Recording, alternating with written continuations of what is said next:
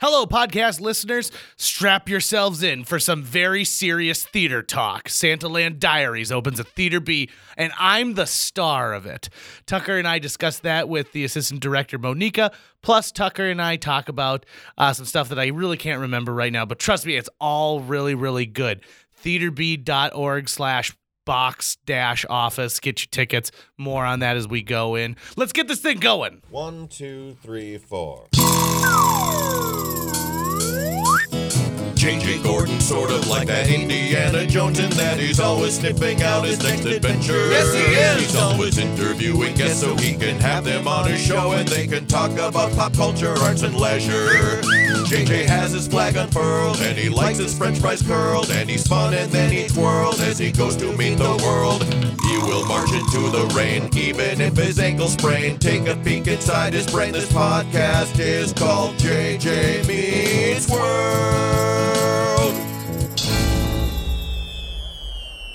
I don't think I'll ever be the type of person who's like, there's acoustic music at this bar tonight. Great. I agree. You'll never be that person. I don't think I will.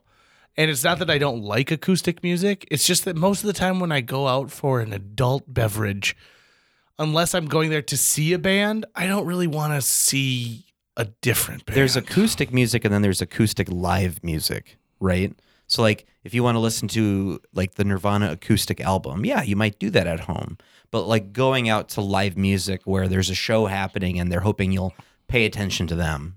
No, just put on Spotify. Right.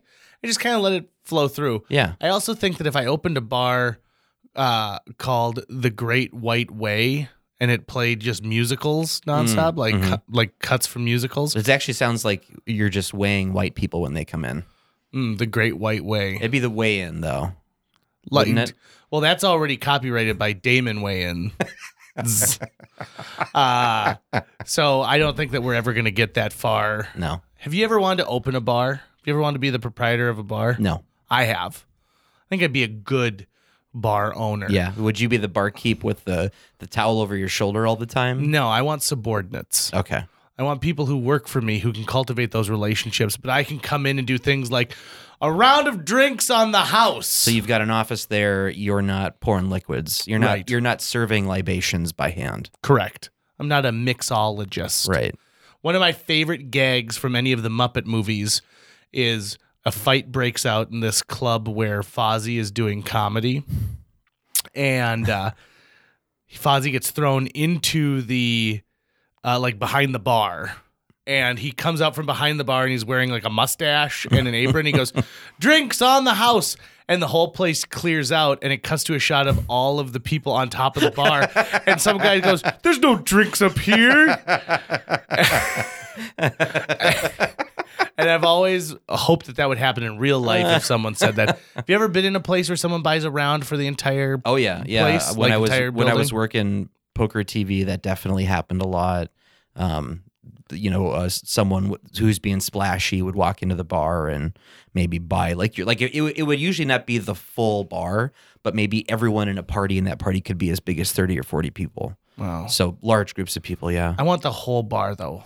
And maybe I just got to find out a bar that's got a slow night. It's definitely a status thing. It really is. Yeah. And that's what I like. My mom used to say, "Whoa, whoa, whoa, you don't need to act like Diamond Jim Brady."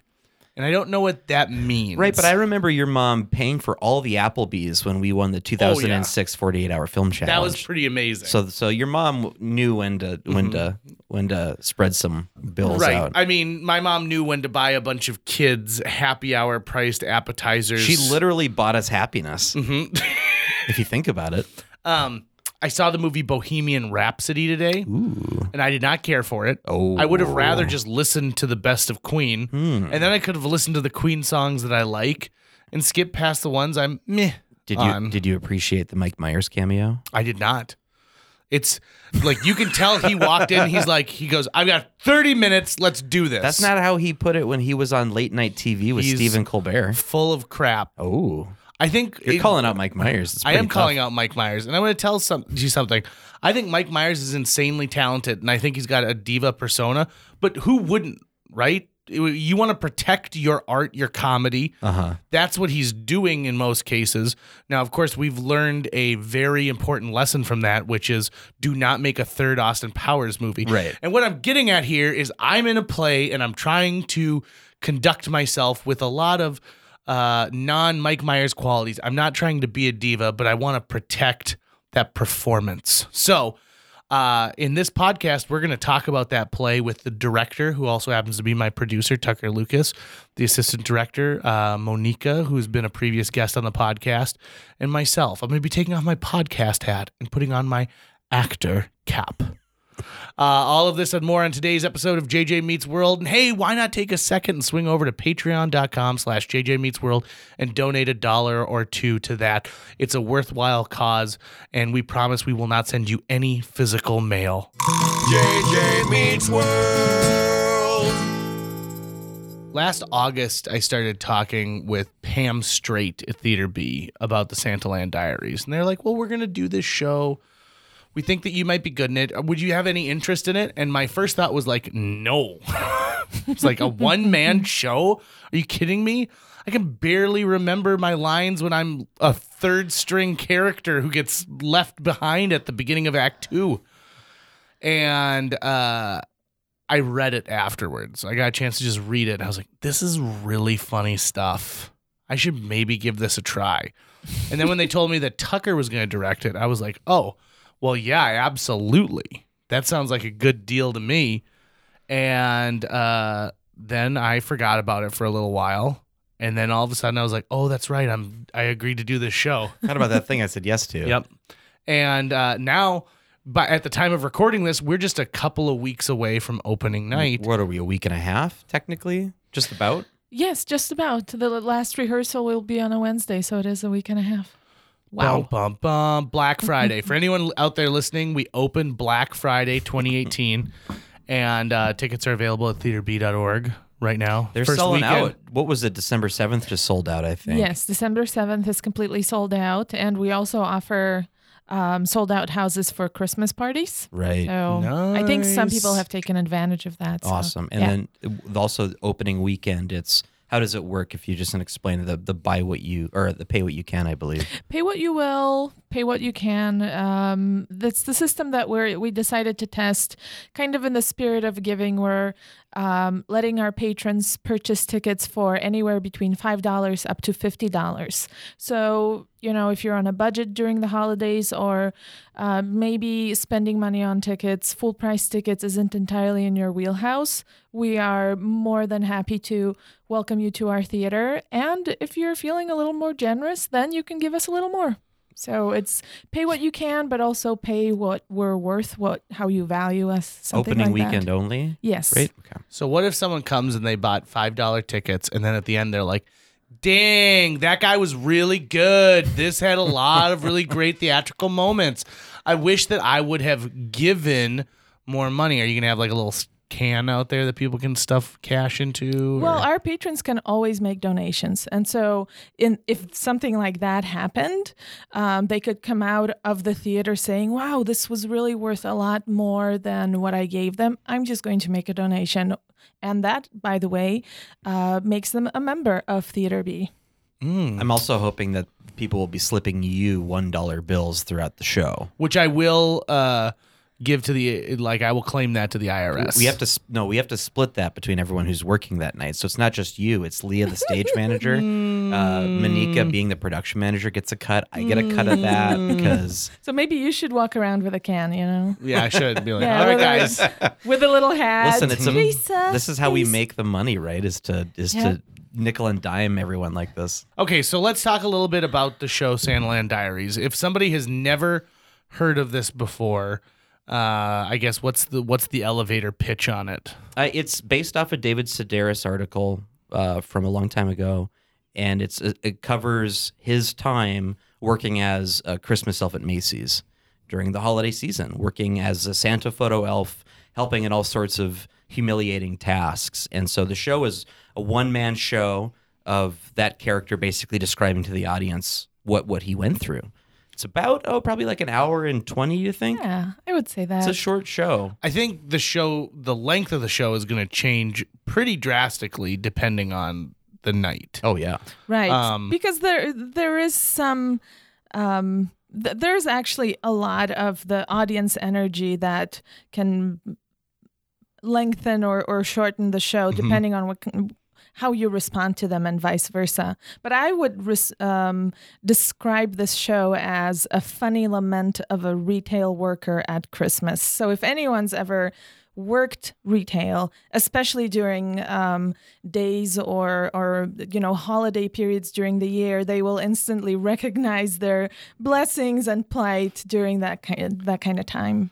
Today I was in Target Boutique, and I had that. It got cold in Fargo, North Dakota recently, and snow's on the ground, so I was wearing a coat, and I was walking through the Christmas section. I was maybe there for like 10 minutes, and I'm walking through the Christmas section, and all of a sudden, there's a couple of people, and they're arguing about where they're going to go for Thanksgiving, and you can tell they should have had this conversation maybe a couple months ago. And there was a little kid who was just over the moon looking at these, like all these different sports teams' ornaments. And so just seeing those two things next to each other, like a couple arguing, and then this little kid with like stars in his eyes, while at the same time, I am hot and flushed. I hate wearing a coat inside, and when you go to places like Target where you end up for like half an hour, 45 minutes, Right. you just get hot and flushed. And so I was thinking about Santaland during this time, because the thing I've really liked about this show is if you watch clips online, or if you kind of read reviews of the show, most of the time it's portrayed as this character is really sarcastic and snarky. Yeah. And Very much a David Sedaris analog. yeah, very kind of Scrooge-like. And that's not the approach taken for this show. And I like that. I like that this is a guy, we kind of made an artistic choice of like, he's probably from the Midwest, and he's gone out to New York because he wants to be a big time actor. And it did not work out in the first 30 minutes like he thought it was going to. 30 minutes of arriving in New York, not 30 minutes of the show. And he still has some wonder and excitement while he's going through this journey. And yeah, times are bad, but he also is able to just sort of like step back and laugh and be like, I can't believe that they did this. Yeah. Yeah. The character that we've worked on creating in the show is definitely not the wry, sarcastic, smartest guy in the room that sort of the David Sedaris type is. He's much more optimistic about everything at the very beginning, until that optimism is challenged by the anxieties and the humiliations of working this job.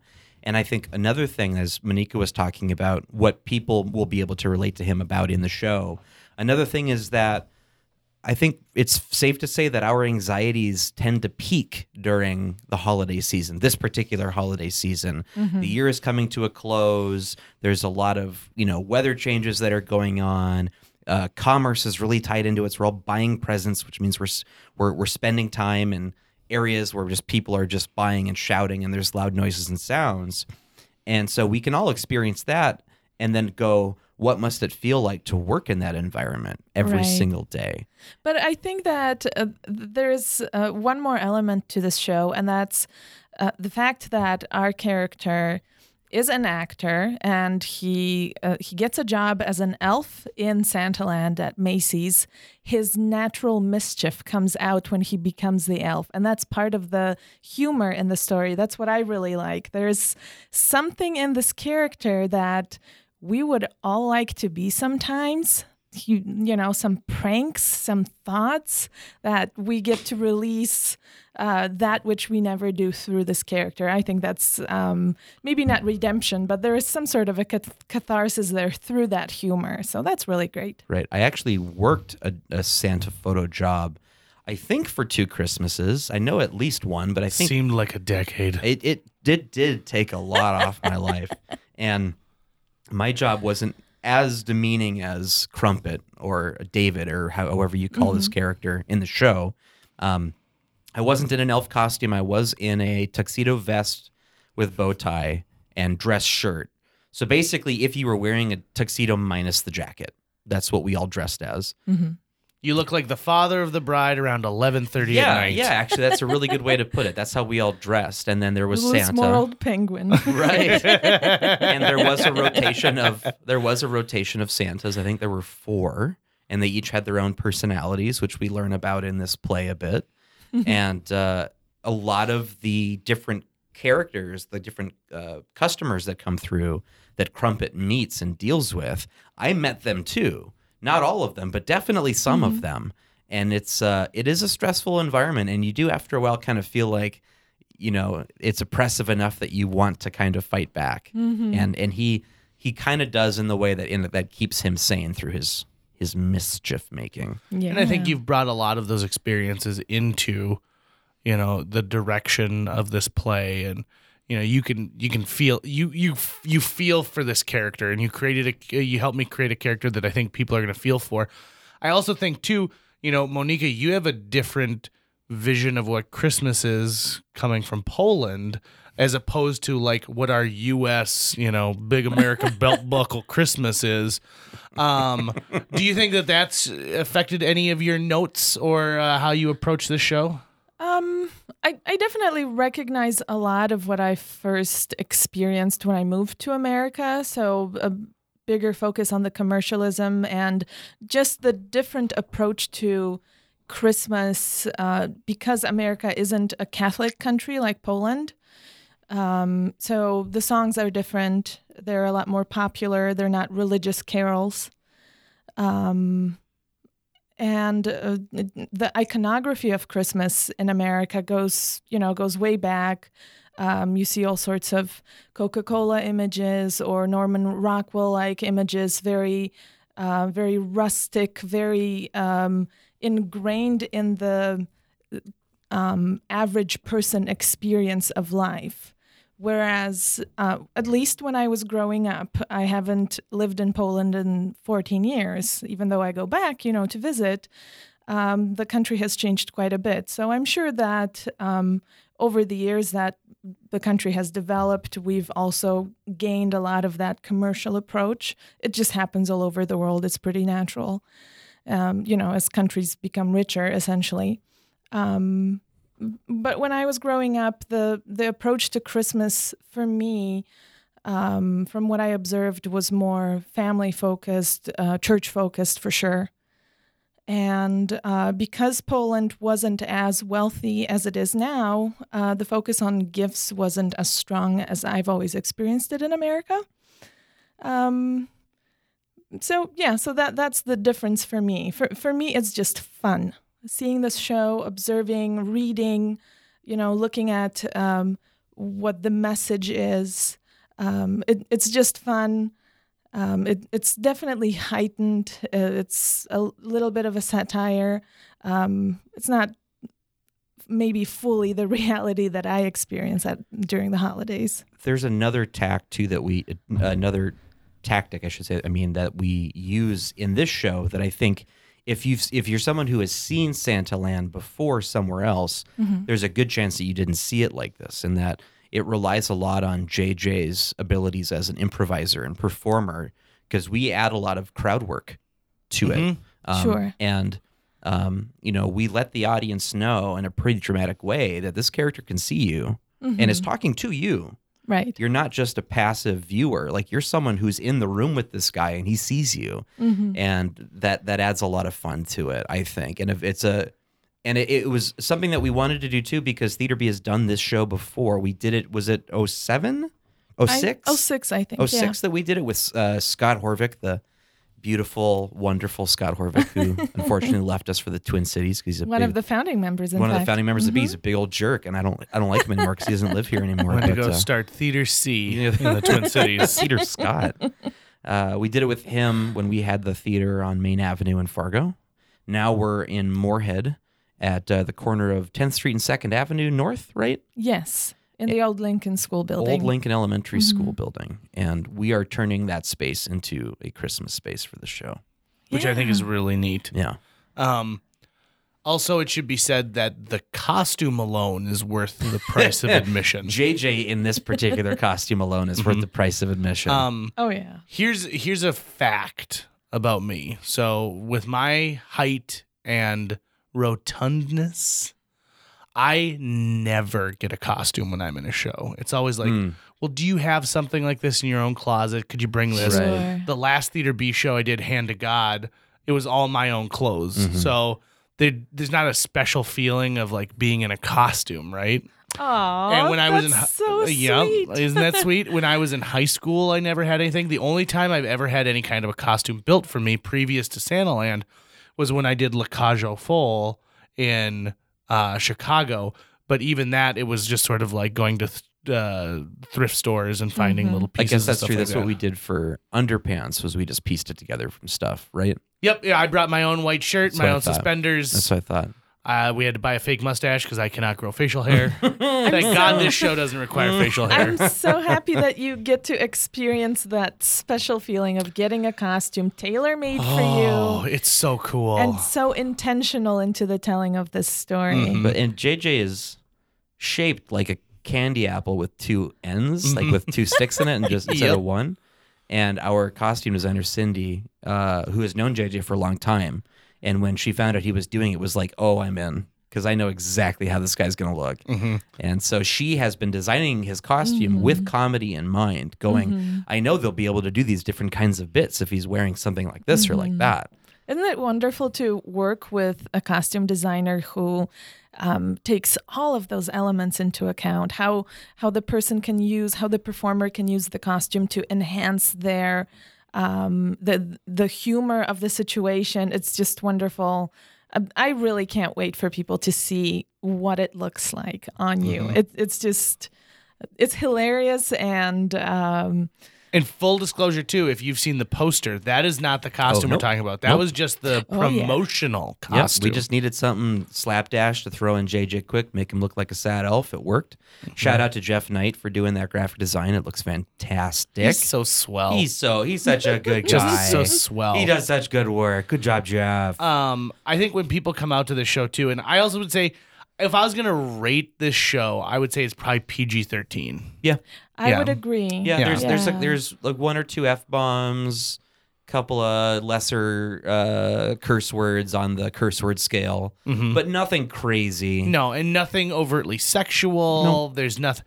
I think that it's a feast for the senses because there's going to be a lot of like taking me in with your eyes. There's going to be a lot of things that tickle your eardrums. Your taste buds as well. Won't give anything more away on Oh, that, but your yes, taste indeed. buds too. I have a question for you, JJ. Now that you're deep into working on a show, on a one-man show, we should really stress that this is a one-person, one-character show, which you had never done before. You've performed on stage, hundreds of hours on stage, doing improv, doing other shows, public speaking.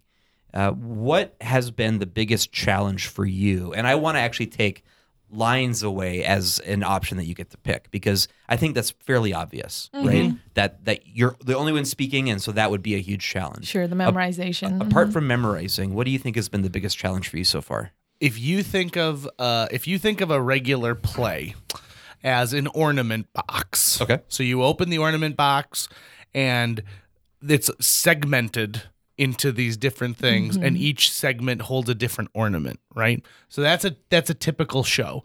So it's like, oh, okay, we're on the glass puppy dog, and we're moving on to the Jesus figurine, and then this one. And by the end of the show, you've taken all of the ornaments out and put them on a tree. And you're doing it with all these other people. So each person's responsible for a particular ornament, and they put it on the tree.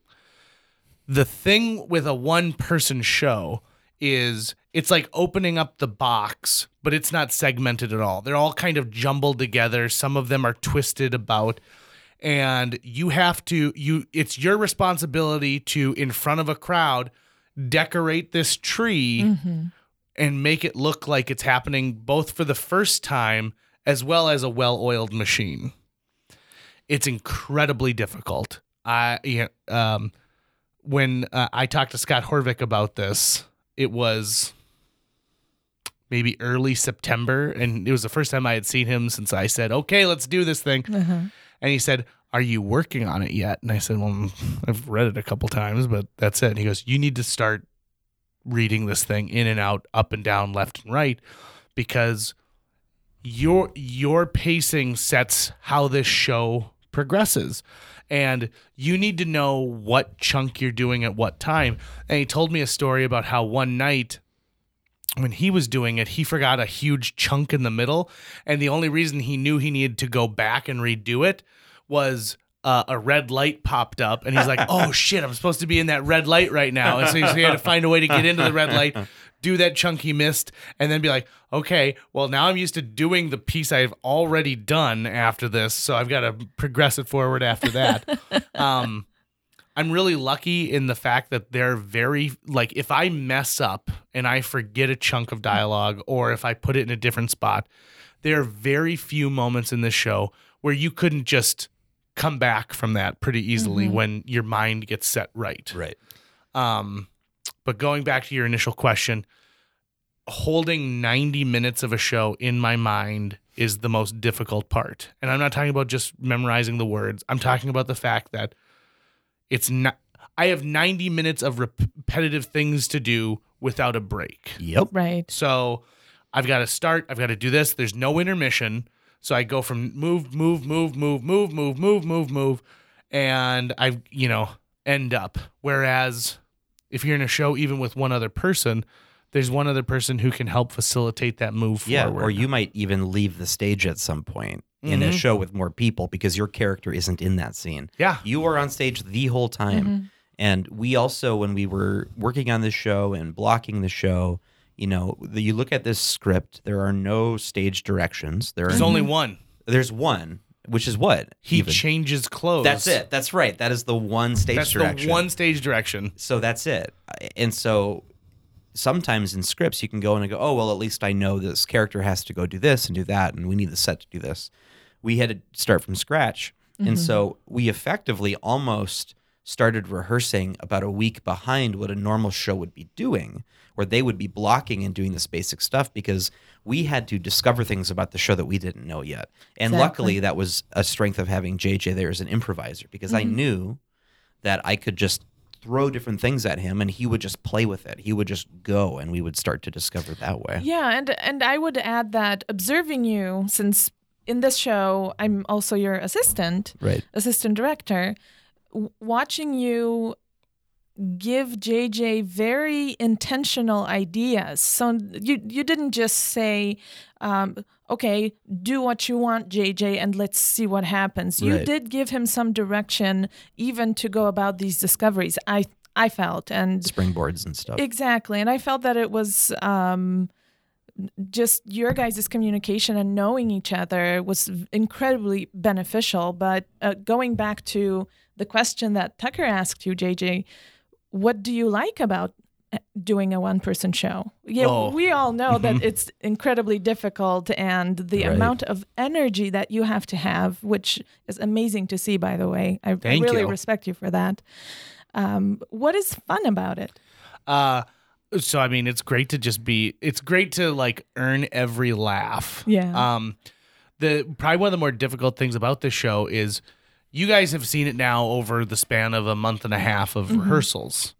So I appreciate when you laugh during a show, even though I know at this point it's pretty much just, like I've got to give him a laugh so that he progresses on from here. No. Sure, it's not courtesy laughing. Maybe not for you. I have various laughs that I employ for different reasons at different times. But if it's not a general, I can only control the volume of my laugh if it's more of like, I'm showing you I approve of what you just did. Oh, okay. But when I do my usual loud laugh, that's me out of control. That's me reacting to something different. And the thing is, though, is that, yes, we're watching the show over and over again, but really what we're watching is we're watching you rediscover new things about the show all the time. So we're getting different performances all the time.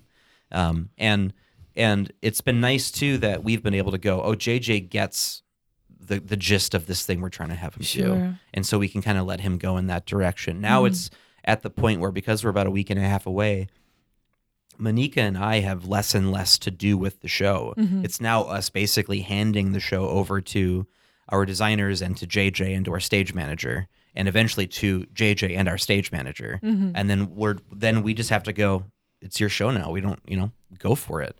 So that has been a very pleasant thing for me to go, wow, my job's almost done. And then I can just go back to being a normal human being. Whereas JJ has another 4 weeks of performing, but I don't think there's anyone else in this community that would have been able to do as good of a job as you're doing with this, I JJ. appreciate that. And Thank I you really very mean much. So earning laughs. Earning anything else? laughs is, I think, I mean, I love that in anything I do on stage. Sure. I also, it's really great for the ego too to know that like I'm the only, like when I get up there and like they give a standing O, like it's just for me, everyone. Like not you.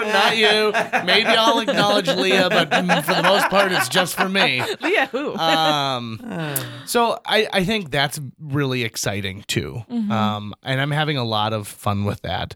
I'm having a lot of, this is sound weird, but I'm having a lot of fun with the frustration. I think this is probably the hardest I've ever worked on a show before, and that feels good. I think anytime someone works really hard and pours their whole self into something, Right. Whether or not it turns out exactly as you envisioned it, it's still it's like the guy who builds the end table that looks like just crap. Yeah. But he shows it every time he does the tour of the house, and his wife shows it, and the kids are like, "That's the end table my dad built. He left it to me in his will." It's not very level. Things not- fall off it all the It's time. not very level, and made it's it. for whatever reason it's always sticky. One of the legs is plastic. I don't know why. But that's a lot of fun. You know, going back to the length of the show, we don't know what the laugh That's a good point. pauses and breaks are going to be. And I think that'll be another thing to help me like build the compartments of that ornament box is to know like, okay, there's that huge laugh, you know, from this line. And so now all of a sudden I can be like, okay, I'm in that part of the show. Yeah. And I can progress forward. Or even when someone goes like, oh, which I'm sure there's going to be a couple of. I remember, Hopefully. yeah, I mean, we want all kinds of reactions, don't we? when I was Short doing, of booing, like actual booing. when I was doing Hand to God, there was a single line that changed every single show. The audience reaction changed every single show. And it was reasonably close to the beginning of, well, I guess it's middle of the first act. And it would set the tone for how we were going to give energy the rest of the show. And it was a line about Jake Harchie was playing a teenager who was hardcore flirting with the mother of another character Right. in a church basement.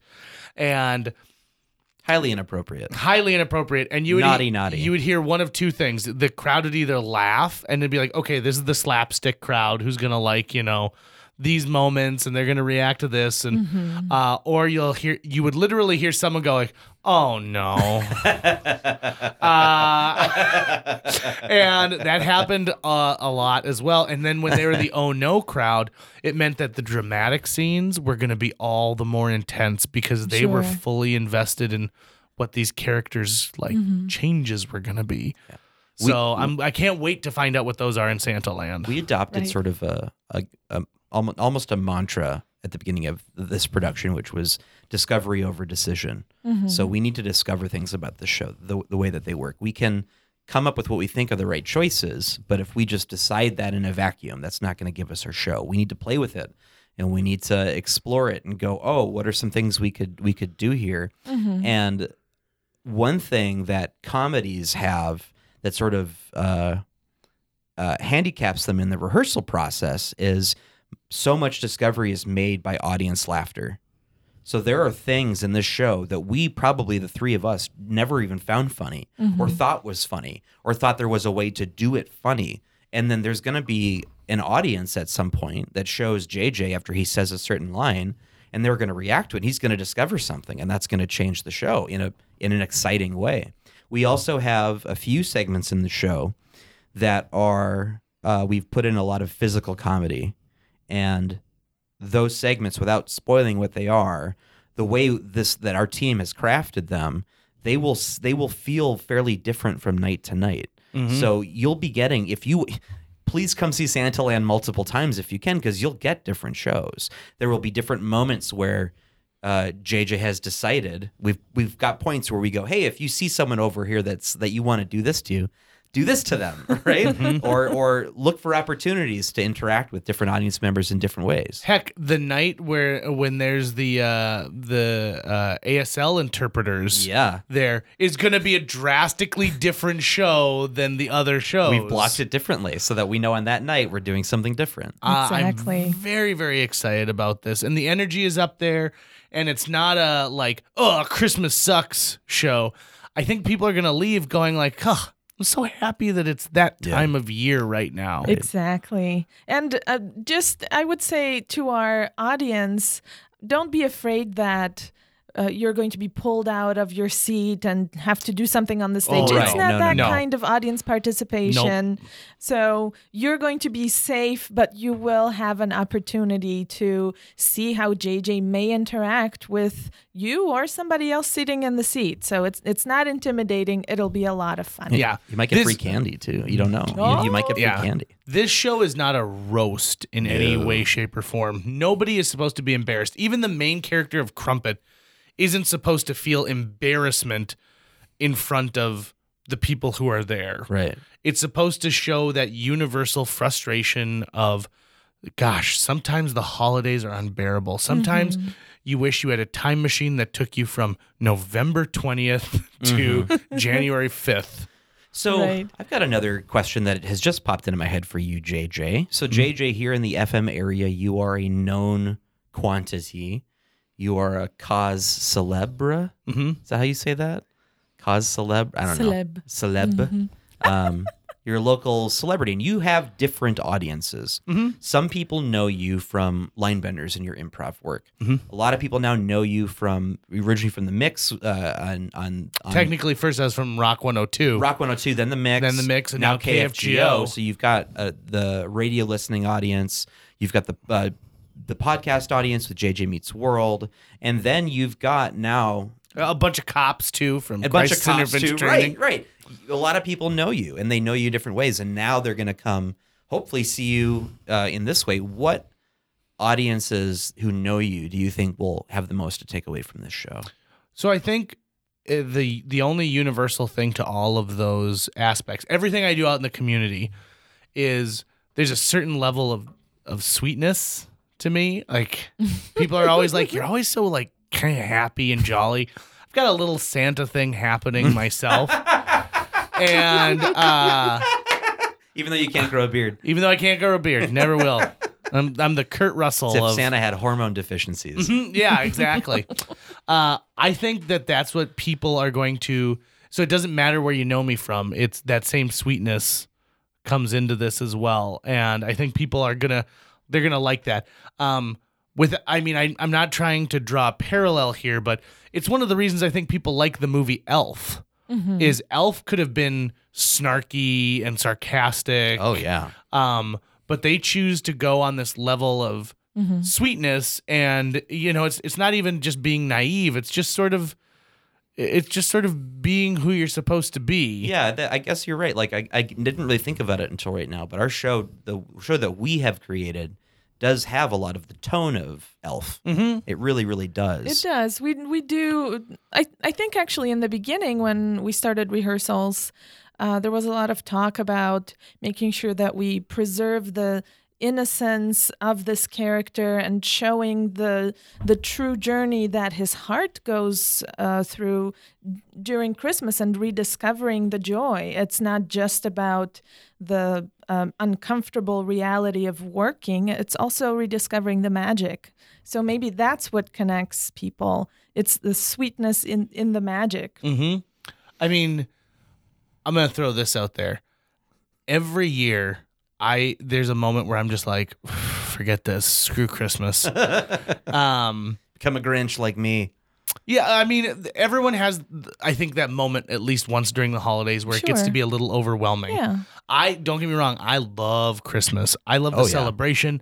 I love the food. I love the family. I love the holiday movie specials. It's one of my all-time favorite points of the year.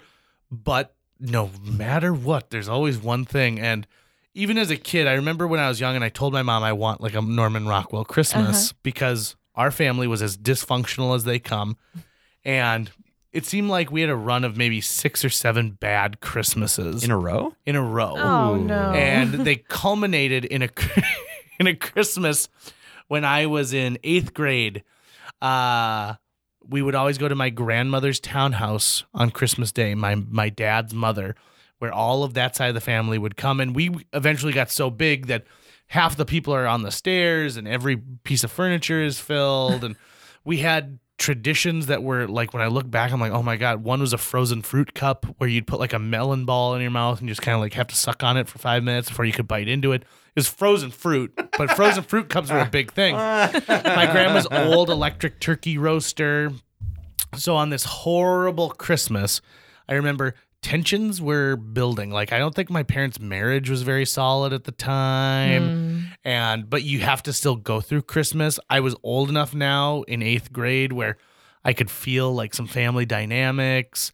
And we went, and during dinner, someone was like, oh my God. And we had forgotten to take the pins out of the turkey because we would pin the turkey together to cook in the roaster.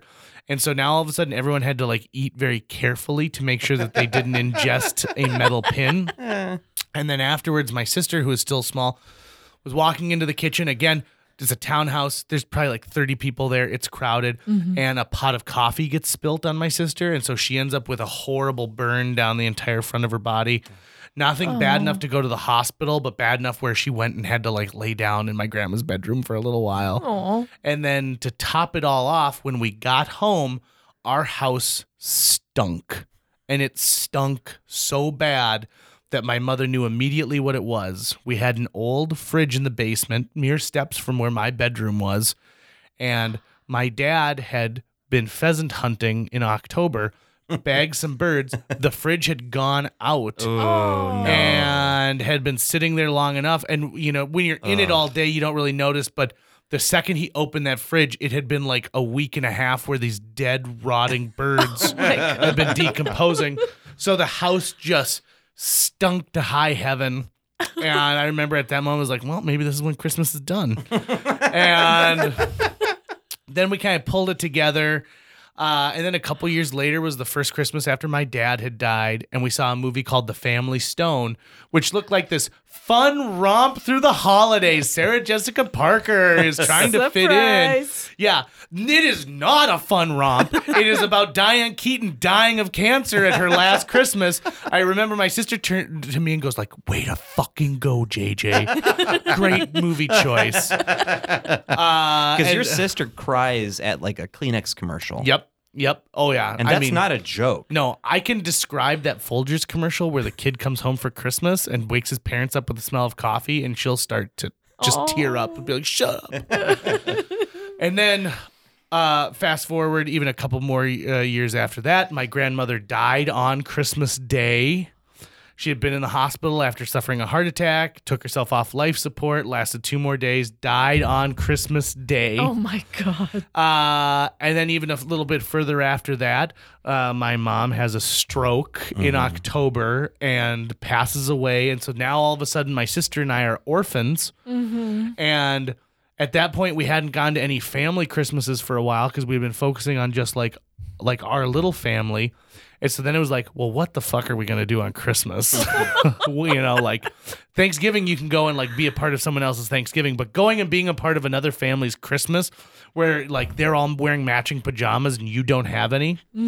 So all of these things are piling up and piling up and piling up and piling up. And so when I first read Santaland Diaries, I was like, oh, this is perfect. I'll be able to use these like horrible Christmas memories to infuse these things.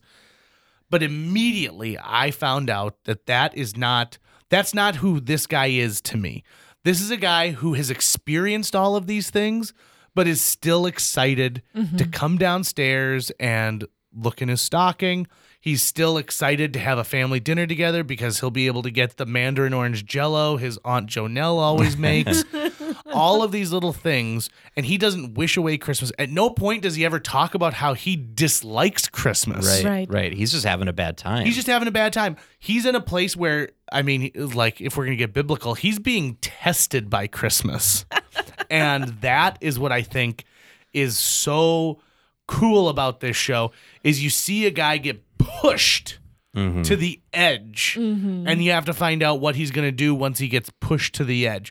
And when he gets mad at someone, when he gets frustrated with someone, there's a kind of a guilt. I've tried to give him, like, I 1, 2, 3 forget. I wish I could take back what I just said, but I can't. Right. So rather than show weakness, I'm going to continue to own it, but it's killing me inside.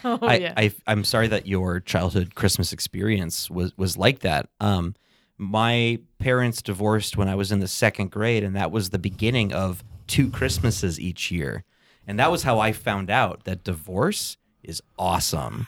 Thanks, In some ways, it's pretty sweet because then you get 2 Christmases. And oftentimes, at the beginning, the first couple of years, the parents feel like they have to compensate for how sad they've made you feel. Sure. You get way more presents. Do you think there's a little competition, and too? And then you get step parents who want to buy your love, and then the presents flow, baby, for a period of time.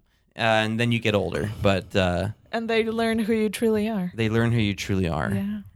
Yeah. I feel like if you could Which is a boy who deserves no presents. If you could go back 4 minutes in this podcast and put on the sad Christmas music from Charlie Brown, that wah, wah, wah, wah, wah. Right. Well, if you're listening, You if might hear that You in may the have already sound. heard it. And Yeah. now we're talking in the future about the past or something. So, did you always have great Christmas? Yeah. How were Poland Christmases? Varied. There were some Christmases that weren't so pleasant. Obviously, my parents' marriage was rocky at times and eventually ended, just like your experience sounds similar. But there were many Christmases that I remember just loving everything, loving the atmosphere, loving the Christmas Eve dinner, which feels to me like it's a more important time than Christmas Day. There are certain movies that we always used to watch. You get all of your main presents on Christmas Eve. You get them from the star that guided the Magi. So it's not Really? Santa who brings the presents. Is he referred to as Santa? Is there a different title because Santa has different Saint Nicholas and Father Christmas and all these other things? Well, I don't think we call him Father Christmas. It is Saint Nicholas. Okay. And so we get gifts from Saint Nicholas on December 6th, which is the Saint Nicholas Day. And that's more the stocking type sort of presents. But for me, I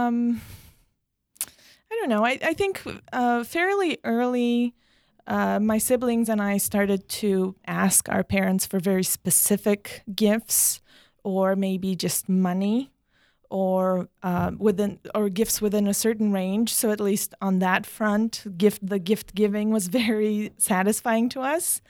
I mean, some of the best traditional dishes are what's eaten during Christmas, so I always loved that. Always loved decorating the Christmas tree. Yeah, and ever since I became a parent, Christmas has gained an even heightened sort of flavor where you want to recreate certain things very intentionally for your children. So even if you want to introduce new traditions like reading certain stories, that is incredibly sweet and makes Christmas nice again. So I don't think I remember any bad Christmases from my youth, simply because I have so many nice Christmases now that I remember from at least the last 17 years, because my son is 17. So yeah, it would be 17 years of Christmases with my own child. So yeah. How long did you do the Santa thing with your son? Oh gosh, I don't remember. I don't. Does he still believe in Santa Claus? I mean, What are you Santa's saying, real. JJ? Santa's real, but I'm saying like he hasn't become jaded and doesn't think Santa's real, right? Yeah, I didn't like the way that conversation was turning just now, JJ. I can't tell. I honestly don't remember. I don't think there was ever a big falling out where he suddenly discovered there's no Santa and we were all liars. I think maybe we had some conversations. up to this day, we still follow Santa's journey on Christmas Eve. You know how you can do it with the NASA app or NORAD? something? Yeah, it's the something like NORAD that. app. Yeah. So now we've embraced Santa as maybe sort of this unexplained phenomenon. He maybe exists. We're not sure. We're all very consciously buying into still believing in some miracles. So it's kind of a fun thing to do together.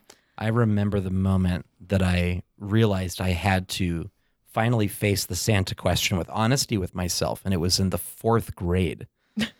Mrs. Carlson's class, and it was Christmas season, so every day there were different like Christmas activities that we would do. And then at one point I remember, and I don't know how we got into it, but she polled the class. She said, "Who here still believes in Santa?" Mm-hmm. And I began to raise. Yeah, she did. She polled the class With that question? with that class. Who here still believes. Who here still believes in Santa? What a bee. And I began to raise my hand, but as I was doing it, I was taking a quick clock of the room and noticed that no one was raising their hand.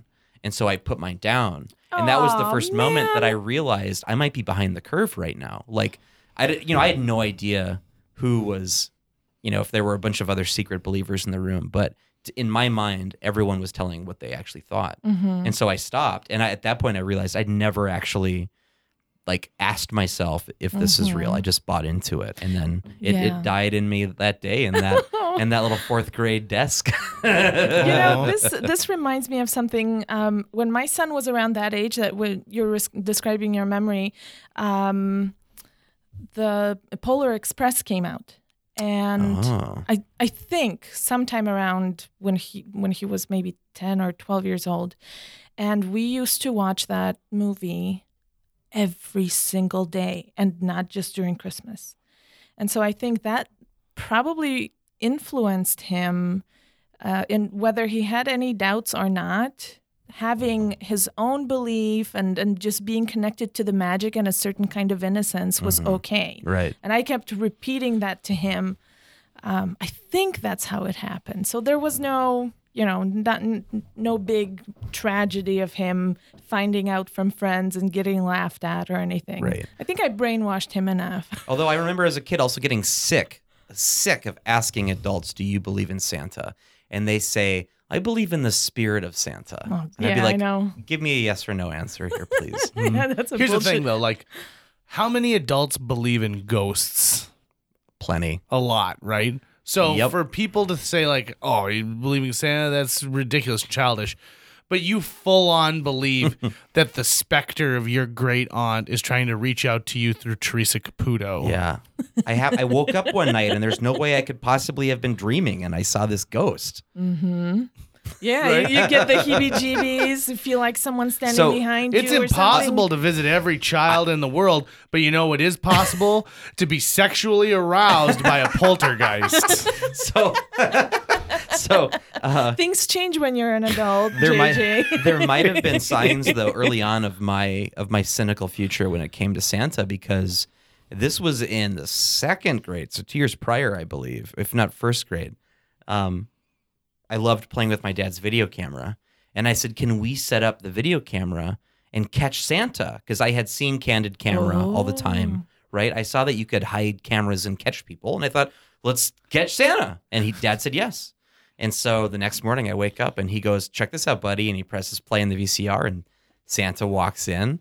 My dog Scamper knows him, is not barking, and Santa, puts the presents underneath. I got a He-Man sword, and he goes and takes a bite out of the cookie, but leaves some of the cookie behind, pets the dog, and walks out. And even my questions of how come Scamper didn't bark at him? There was an answer. Well, Santa knows all of the animals of the land, and they all know Santa. They know he's good, and so they're not going to bark at him. And I go, okay, how come Santa was using a plastic Hornbacher's bag? And they said, instead of his bag that I see him in these drawings. And they go, well, Santa's practical. He has to go back and make different stops, and sometimes he just uses the bags that he uses. And there were on and on like that, and I just was like, okay. Oh my God, that's brilliant. And then years later, when I was already past the point of believing in Santa, and I was watching our old Christmas tape, and that was on there, and I realized that on the tape, you see Dad and me looking in the camera, like getting it set up, and then it just cuts to Santa coming in. So had I been a not stupid little kid, had I looked at it and gone, oh, that's not how that works, I would have realized that my father was lying to me. Oh, and the deception was no. grand. But I loved it. I But believed he did it. it for you. Yeah. But as a kid, I wanted proof, right? I Right. didn't just want to be told, well, he was here and look, he bit into that cookie. I wanted some fucking video evidence, and I got Wow. some. Yeah. Respect to Bill for doing that. But it was fake news. Yeah. You're attributing fake news to a child having just one more day Well, of then I wonderment. told people about it, and he turned me into an unwitting liar. I had Yeah, my dad told me he played for the I- Minnesota Twins. I And my participated cousins in don't his- let me forget about that. My dad used to pretend to put quarters into arcade games and then let me play the demo screen. Oh my God, that's hilarious. Because he's a good dad. That's Yeah. what good dads do. Like, look, you win. You won again. Yeah, you won again. I would have- good at buddy. this. I would have been more interested in the fact, like, wow, Santa and my dad are the same height. So did he like go and rent a Santa suit? or? He already, I believe, owned a Santa suit, which I knew.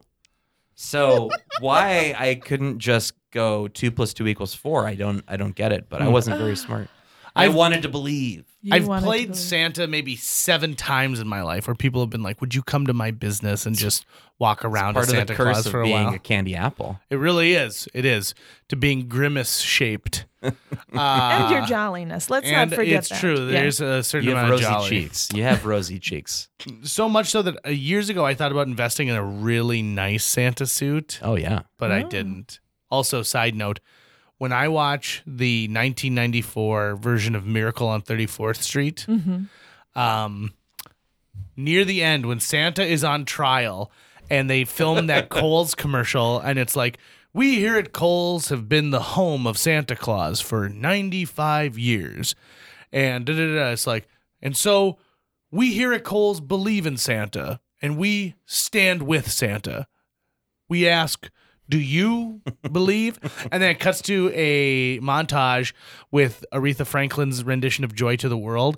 And it's like Local 49, we believe. Little kids are taping it up. There's like hot dog carts that say, I believe. Oh, I cry like a newborn baby freshly slapped on the rear. I love that. And that's the thing, right? There's even though there's things that frustrate you about the holidays, there are things that you love about it. And that's what this play really gravitates towards. It's it full on winks at you and says, like, yeah, we know parking can be awful sometimes, but don't worry because there's a ray of sunshine in this whole thing. And there's a lot to take in just as this play aesthetically, in a lot of different ways, not just the story itself, but the costuming and the props design and the set design. We have an amazing set design and the lighting and sound, everything that goes into this show. It's a very, very fun show to watch. Our set designer, Deborah Davey, has done an amazing job creating a set that I guarantee you're not anticipating it right now. You don't, you have no idea what it's going to look like until you walk in. And I'm excited for people to see that. Yeah, I agree. I think that just seeing everything and taking in the atmosphere that we're building at the very beginning will be a big surprise, not to mention what the story is about. Especially if somebody has been listening to the annual Santaland Diaries on NPR and NPR. So I think this is a show that will provide so many different surprises for people that I'm just really excited to see what their reactions will be. It's funny. Buy your tickets today because I have a feeling that this show's going to sell really, really well Right. because the star is so handsome. Well, and just to talk about that opening weekend too, the Pay What You Will, our shows definitely mostly rely on word of mouth. And so it's always like the word of mouth that happens that opening weekend that really helps do it. So we're hoping to have full houses opening weekend. And if that happens, then good luck getting a ticket for the rest of the run because Oh. we're going to have crazy demand after that point. Right. And another thing that I do at Theater B is run the box office. And I can tell you, like most of everything else too. well, with the wonderful Kira Winterstein, who's our executive director. But Who I couldn't will, make time to be on this podcast. She big timed us. It was crazy. Anyway, sorry. Continue, Monica. What I wanted to say is that as soon as tickets went on sale, we started getting phone calls every single day. So this is definitely not a show that you want to just wait until the last minute to get a ticket, or maybe come to the theater and think you'll get a ticket at the door. Make that reservation ahead of time. Make this one less problem that you need to worry about, and truly enjoy the show. And also, the show opens the day after Thanksgiving. So we're in rehearsals up until then. Mm-hmm. And if you want some insight into the rehearsal process, subscribe to our Instagram account, the Theater B Instagram account. Right. Because we do stories from every rehearsal, and you can kind of get a view into our process and how we work together as a cohesive team. And don't ask me for tickets. Right. I'm not going to ask you for tickets. No, I'm just saying, like, in general. You're talking to So them. many I thought people, I thought you made eye contact with me. I thought you meant me. So many people, like, tell me, like, oh, hey, they said they're sold out, but can you get me tickets? Here's Don't what- even ask me that Right. this year. So Don't ask me. here's what people need to do, JJ. And this is maybe something you can tell your friends and family and people who ask you. Go to our website. It's www.theaterb.org/box-office, or just call me at the office. My number is 701-729-8880, and I will take your reservation, sell you a ticket, whatever you need, answer your questions. Don't make sure you can check the description on this podcast too. We'll have all that information in there. Yes, so that perfect. if you're listening to this in whatever podcast app you're listening to it, you can check it out. But as of right now, guys, I'm sorry to pull rank on you, but I think we got to wrap this up because we have to go to rehearsal. Yeah, we literally gotta go. right now. Let's to go. do this. So. All right. So excited. Hey, folks, thank you for listening. Make your Santaland Diaries reservations right now. If you listen to this whole podcast and it's after like December 18th, 2018, it was a really fun show. You missed out. It was fantastic. I got a standing O every single night. It was a good thing I kept my wedding ring backstage because I had a lot of propositions afterwards. And you'll have to look forward to the next time Theater B asks me to do something. End of podcast. JJ Meets World. That's going to wrap it up for today's show. If you enjoyed this episode of JJ Meets World and would like to help us continue to produce 2 new episodes every week, you can donate to our Patreon. Check out patreon.com/JJ Meets World and donate today. Even as little as $1 a month can go a long way. Visit our website at www.jjmeetsworld.com or hit up our social media. We're on Twitter, Facebook, Instagram, all the sites the kids are using these days. If you'd like to stay up to date on new episodes of JJ Meets World, you can find us on iTunes, Google Play, Spotify, Stitcher, iHeartRadio, YouTube, or wherever you consume the podcast that you love. JJ Meets World is produced every week by Tucker Lucas. You can find out more about Tucker's work by checking out www.moonbasemaria.com. If you want to get in touch with your host with the most, go to linebenders.com, and you can find direct contact info for JJ. I don't wear underwear under my costume.